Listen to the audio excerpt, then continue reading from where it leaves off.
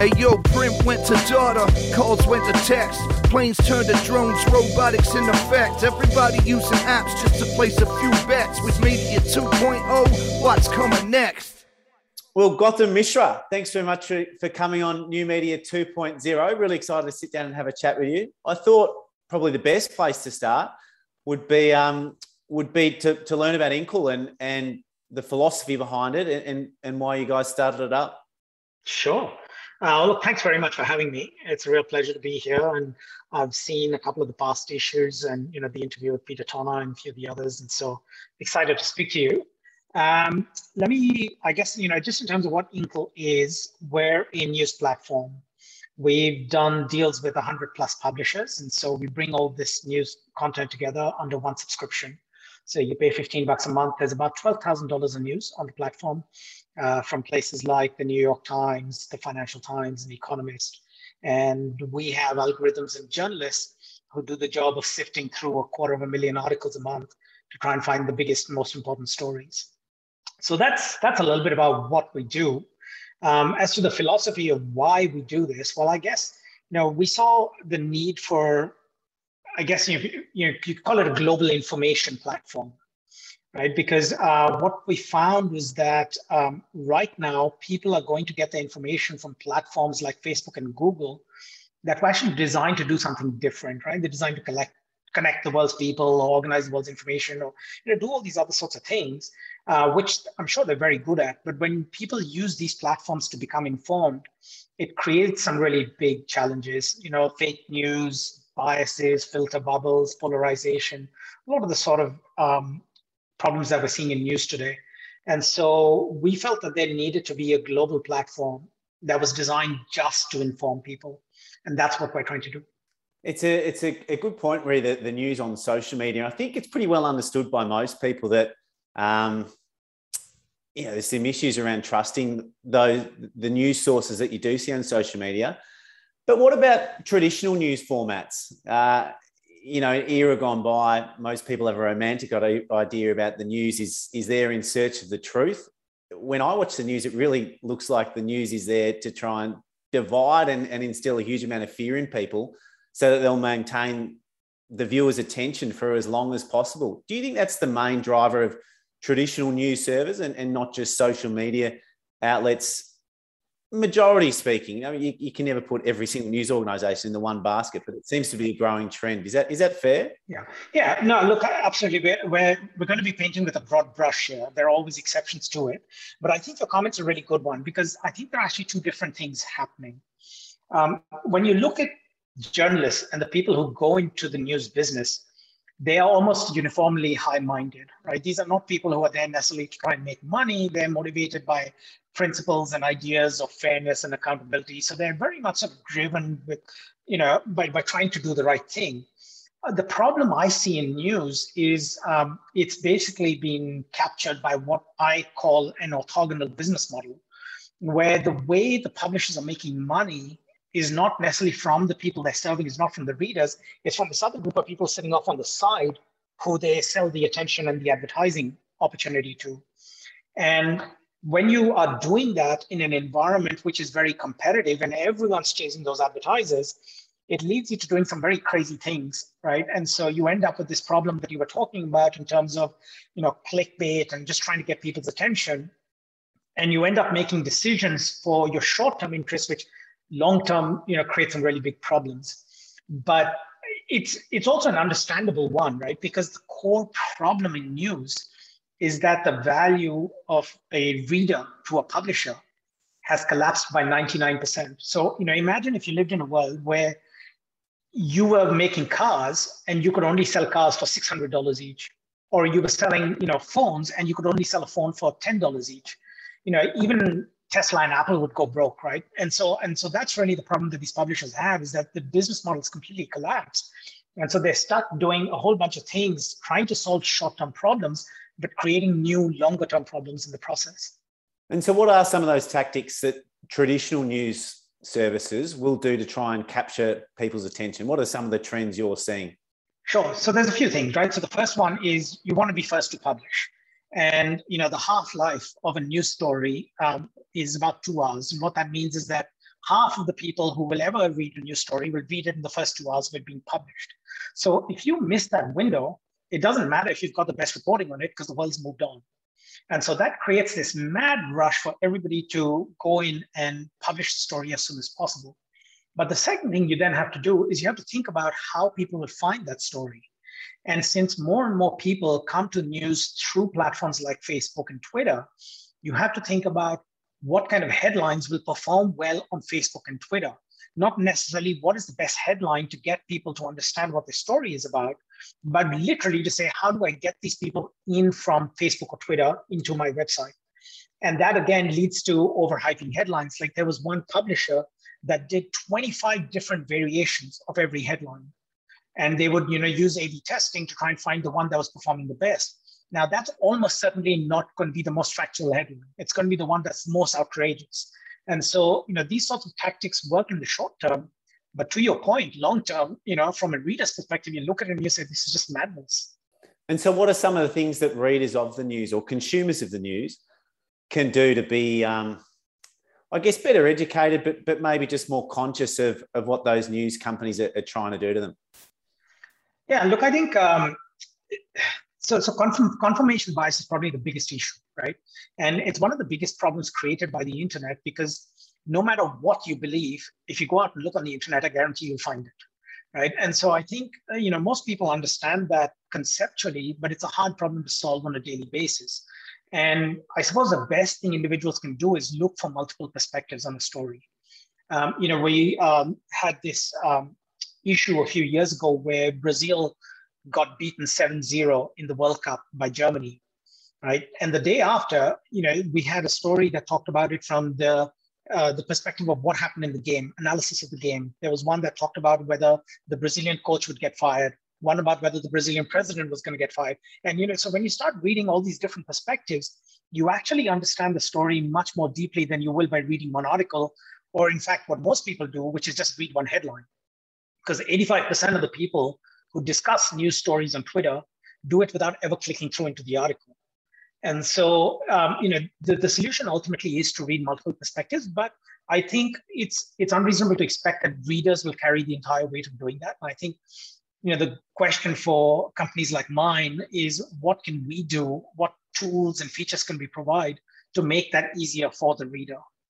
And when you look at major news agencies, it feels like a lot of them has decided, right, well, we're going to align with right wing, we're going to align with left wing, because rather than try to get 100% of the demographic, we'll just really go after 50%, and that'll give us a nice customer base that we can sell advertising to. Is there going to be a time where that changes and companies do try and be more centrist? Or because where I'm going, it feels like things are just getting more divided, and if anything, agencies are getting more concentrated in their set demographic. Is that going to change anytime soon in your eyes? Look, I'd like it to, but I don't think it's necessarily going to change in and of itself. I think the business model shift will help a little bit, because when you expect people to pay for a product as opposed to something they'll just use for free, consumers have a higher bar. What I'm going to ask you for, if you're going to ask me to pay for your service, is a lot more. And so that means the publishers have to work harder, and they have to source the story, and they have to, just generally lift the quality of the product. So I think that'll help. But I do think there's something inherent about the nature of news that leads to subjectivity. And it has to do with the explosion in the volume of news we're trying to stay across. If you were reading the news 20 years ago, most of what you needed to know was really happening in Melbourne, right? And there might have been on a daily basis 5 or 10 stories you really needed to pay attention to. And you could do that from one single publication. But now what you're finding is that on a daily basis, there might be hundreds of stories you're trying to pay attention to. They're coming to you from all over the world on all sorts of new topics where you don't necessarily have context. And publishers have realized that this is happening. So what they've started to do is they've started to weave more context into the story. But the problem is that's impossible to do objectively, because when you start to provide context to a story rather than just report the facts, it becomes more subjective, it becomes more biased. And so there's a reason why that bias exists, but ultimately the only solution is to read multiple points of view. So you understand what that bias is. And I think part of the problem is on places like Facebook, you don't know what the news source is, so you don't know what their bias is. Once you get familiar with the news brand, you can discount that bias to some extent because you say, okay, I know it's coming from this source. I know this is the line they're going to take. I'll read it with one eye open because I know that's what's going to happen. But when you're reading something on Facebook, you have no idea how they're coming at the story. And that's a much bigger issue.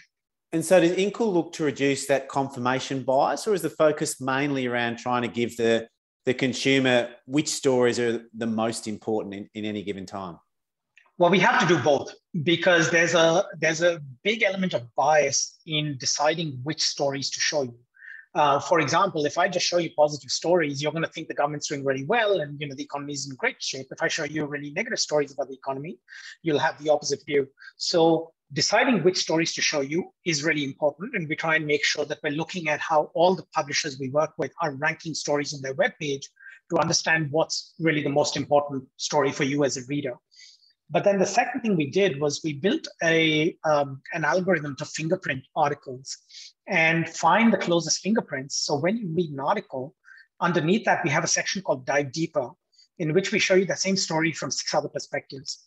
And what we're seeing there is a really interesting behavior. It's almost like binge reading, where people read an article and they scroll down and then they dive deeper into a related article and then they scroll down and then they dive deeper again. And it's one of the things that's most exciting to me about the platform because, after 30 or 40 minutes of doing that, someone's coming out of that tunnel with a much better informed view of that story than they would through, let's say, Facebook or Twitter, where they might see a few headlines and, a bunch of comments and discussions from most of the people who haven't read that article. So I think we have a big role to play in countering that bias and that subjectivity.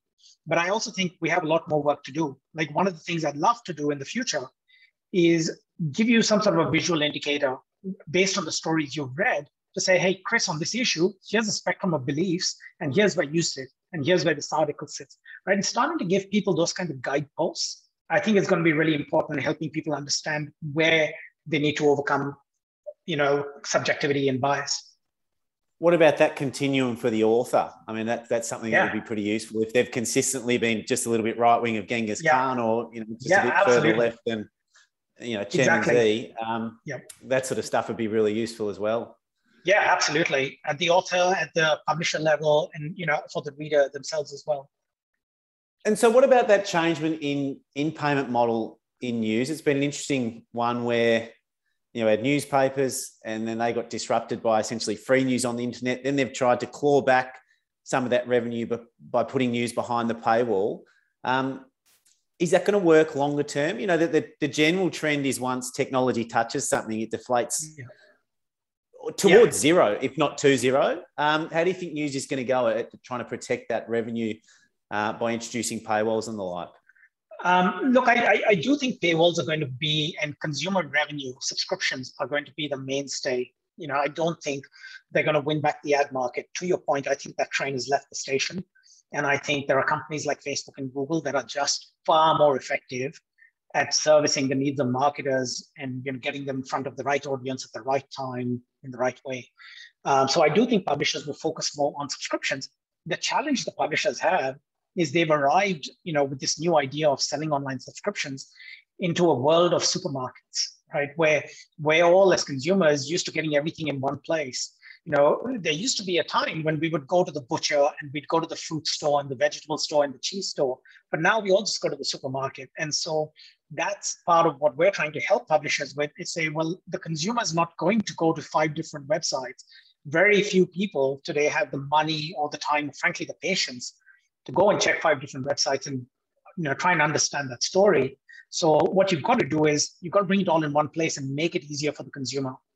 And what we've seen in most markets is that when you build an Apple iTunes or an Amazon or an Etsy or pick whatever vertical you like, when you build that sort of supermarket experience, that's what gets most people galvanized. That's what gets the market to grow substantially. And I think if we can do that for news, there's 2.5 billion people reading news online. So getting to a point where you get, 500 million or 1 billion people to pay for news seems like an enormous number, but that's still only 20 to 40% of the market. And if we can do that, I think the industry will be absolutely fine. And so does it move away from trying to get huge audiences and selling them a small amount of advertising each to to having smaller niche audiences who are willing to pay for the content. Is that sort of where it moves, do you think? Not entirely. I think it's actually going to look a lot more like financial services, where you have different segments in the market and you have different ways of servicing different segments. So if you think about a bank, right? A bank would look at someone who has a high net worth and say, I'm going to put this person through the private banking channel where I'm willing to spend a lot of money servicing this customer, but I want entire share of wallet. This is a very valuable customer. I want them to only bank with me for all their products. At the other end of the spectrum, I've got people who might have very low sort of net worth and very low sort of financial return for me as a bank. So there, my question is, how do I service these customers in the lowest cost way possible? And I might give them an online only account and a credit card and say, you can't call anyone on the phone, you can't walk into a bank branch, but you can get basic financial services at a lower cost, right? And you have these different products going into different channels, serving different customers in their unique ways. And I think the same sort of thing has to happen with news. If you've got someone who's willing to subscribe and pay you $200 a year, that's a very valuable reader to the publisher. And you've got to think about what else you do for them. You give them merchandise with your brand on it. You invite them to events. You do all sorts of special things for that customer. But then they've got these other people who will occasionally come in through Facebook and Twitter. They don't really care about your brand. They're not in the target market for your advertisers. You can't really do too much with them. And the question is, what becomes the strategy? And I think as publishers develop that segmentation model, you'll start to see more differentiation in the news experiences. So the news you get on Inkle or that you get on the New York Times on webpage or that you get on Facebook, those will start to look and feel more and more different. And so it sounds like you're quite bullish that trust can be rebuilt in the news. I mean, I guess you're sort of pot committed to it in a sense, having founded a business on people having trust in the news. But do you think over time that trust can be reversed and rebuilt on news services? Yeah, look, I think it absolutely has to. And I think, I see the problem in trust as being a temporary problem. And it's a temporary, almost an unforeseen problem, because what we did was we said, well, we'll create this transparency. And, we all looked at the internet and we said, the internet's a fantastic way to build transparency. What none of us realized is that transparency doesn't necessarily mean accountability. Because what's happened with absolute extreme transparency is that we all have very short attention spans. And so, we're living in a world now where anyone can really do anything or say anything, and it doesn't matter because within a day, the world's moved on because someone else has said something else, right? And so I think we have to get back to a model where we know which issues to stick with and we start to build that accountability. And whether that'll happen with the existing publishers or whether there'll be new publishers, someone will come in and do that because that's an essential part of how society functions. There's been a bit of noise recently about, governments infiltrating social media, but traditional media as well, and affecting the news. How genuine is that? And do you think governments, both foreign and our own, do they spend considerable money trying to infiltrate both social media and traditional media to try and shape a narrative? Oh, if they're any good, they do. Yeah. So I think, again, I think politicians probably initially looked at the idea of immediate absolute transparency on the internet and were terrified by it. But I think what they've realized now is that, look, if the internet is defined by anyone saying anything, then they can muddy the waters by saying whatever they feel like. And they don't have to worry about it too much because by the next day, everyone's moved on. And so, show me a politician who loves to be held accountable, right? It's just, that's what they do. And what they realize is that, the way the system's working today can be played to their benefit. And so the best ones will figure out how to do that and to get their own sort of perspective into the story while it's still, in people's consciousness, and then just not worry about it the next day when people have moved on. But I do think, that's one of the problems we have to solve. And I think the news media partly has to solve that by going back and saying, okay, well, we're not going to move on from this issue. We're going to stick with this issue because this issue hasn't been resolved yet. And do you think, there has been a growing amount of distrust with significant organisations around the world, be it governments or central banks or even the World Health Organization. Do you think that's due to the information age where more information is readily available to anyone with the internet, or do you think it is linked to the quality of the news and news going to more a a focus on getting it out first and a lower cost production, or something else? Yeah, my personal view is I think it has to do with consequences, right? Because I absolutely agree with you. I think this is happening at every level. I see it on the weekends when I go to my kids' sporting activities and people are questioning the refs' decisions, right? And you see it all the way at the top when people are questioning the United Nations, and so there is a massive, I think, breakdown in trust at every level in our society. And for me, a lot of it comes back to this idea that when we place our trust in somebody and they let us down, we expect there to be consequences. And when we find that there aren't consequences, then we're less inclined to trust them the next time. And so this is where I think the news has a really important part to play, because the whole point of the news is to not let people escape accountability, to stay with the story, to stay with something that's gone wrong, and to ensure that it reaches a satisfactory outcome. Because without that, no one's going to trust anyone. I don't know what the full answer to this is. I'm hoping that creating dedicated information platforms like Inkle, and there'll be others as well. Hopefully we will be part of the answer. I don't know whether we'll be enough, but I completely agree with you. It's one of the biggest issues, right? And there's also other technological, like I guess you call them advances, but things like deep fakes, the ability to put someone's head on someone's body and make them look like they're doing something. Like these sorts of things, which are going to become more and more prevalent and cheaper to use in 2, 5, 10 years. What's that going to do to people when all of a sudden, not only can they not necessarily trust the news, but they may not even be able to trust their own eyes? Yeah, look, that's one of the things that I think I'm personally most concerned about, because they say seeing is believing, right? And when you see a video of someone saying something, it's going to take a lot to convince you that that wasn't a real video. And what we know already about fake news is that it's almost impossible to correct after the fact. If you can't nip it in the bud, once the story's gone viral, you can just forever chase your tail and you're not going to be able to get on top of it. So for me, this really, it just means that there's a greater sense of urgency around this question of provenance. Because in news, I think the information in the article is really important, but just as important is who created that information. Where did that information come from? And that's why I think, sooner rather than later, we need a trusted place, a safe place to read the news, to understand what's happening. An intermediary, if you will, whether it's Inkle or somebody else, who's going to do that work of, filtering out the fake and the real. And then you can then say, okay, if I'm reading on this platform, I can trust it. Because right now we don't have that. And I guess there'll be technological advances that can be used then to judge the deep fakes. It's easy to say that there's going to be technological advances to create these deep fakes, but there's also going to be some things on the other side of the ledger that can sort of adjudicate if that is or isn't real. Yeah, I don't know. I guess that's coming as well. I'm a lot more skeptical about that. I tend to believe in human ingenuity, right? And I just think that people will keep coming up with new things. I mean, you see this even now, right? That Facebook and Google throw their hands up and they say, we can't police fake news, because no matter what they come up with, someone will find some way to circumvent, whatever checks and balances they have. If someone's really, hell-bent on building a fake news story or a fake news video, they'll do it, right? And you won't be able to catch them. And I think that's why, part of the problem with Facebook and Google in particular is that they're open by design. They're designed to be places where anybody can say or do or put any information out. That's fine in certain contexts, but you can't have that in news, right? In news, it's the difference between YouTube and Netflix. Right? You couldn't have Netflix with a model where anyone could create a video, because you just wouldn't get the same experience. And so you do have to have, for some kinds of purposes, news I think is one of those, you need to have a closed platform where someone is playing the role of gatekeeper and vetting the voices that are brought into the platform.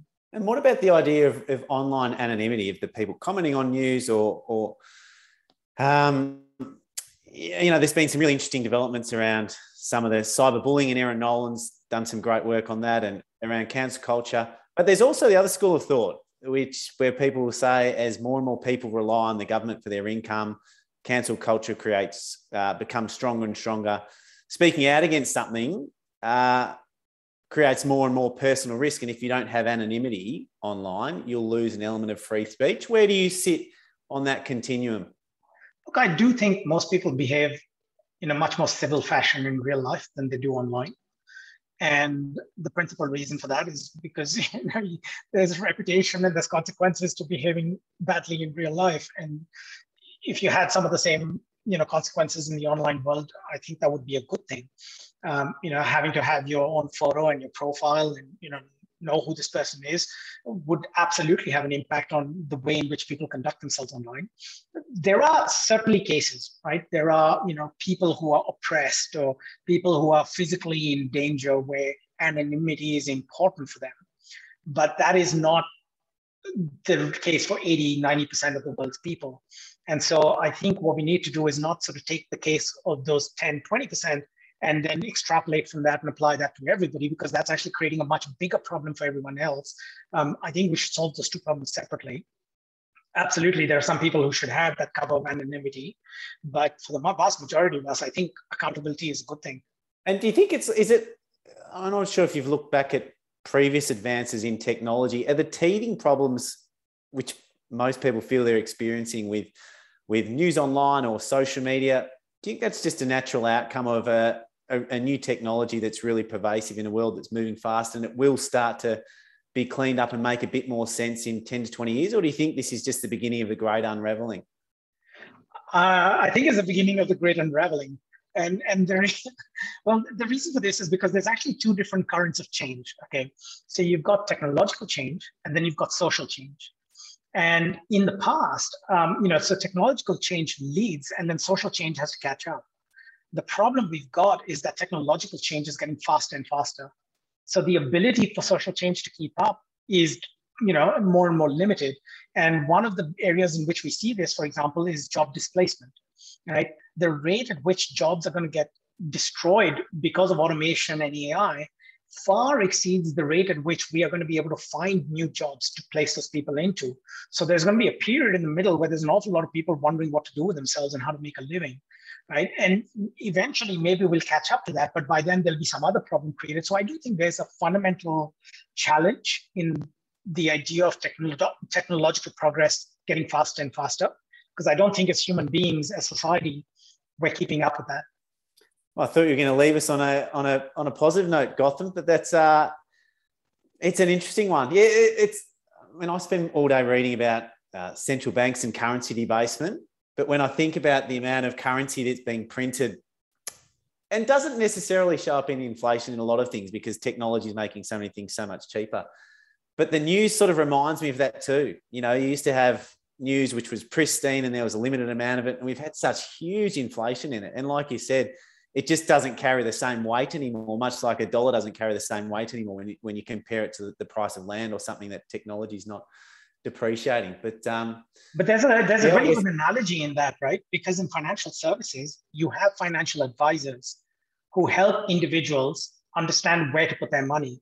Because, 1,000 years ago, you didn't need the financial advisor because you would put your money into land or gold or maybe, cash.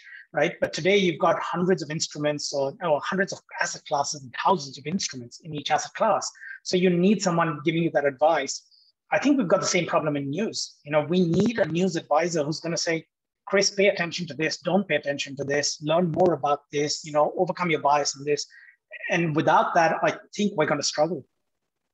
I think at some stage, you either need to spend all day doing something and you can become an expert in that. Yep. Or if you're limited for time, which 90% of people are, you actually have to trust someone, don't you? Yes, and I mean, that's absolutely. what people do with a financial advisor. And that financial advisor can still stitch you up. Yeah, but if you don't trust anyone and you don't have the time to do it properly yourself, it just becomes very challenging, doesn't it? Yeah, absolutely. I mean, you'll always have people, taking advantage of that role and that sort of trust. But hopefully there's enough good financial advisors and there'll be enough good news advisors out there that they can make it work for the rest of us. Well, mildly more upbeat to finish, Gautam, but mate, thanks very much for the chat. I loved it and could have spoken to you for another hour. So thanks very much for the time and good luck with Inkle. Thanks very much. Thanks for having me. If you're enjoying New Media 2.0, please subscribe to Chris Judd Invest.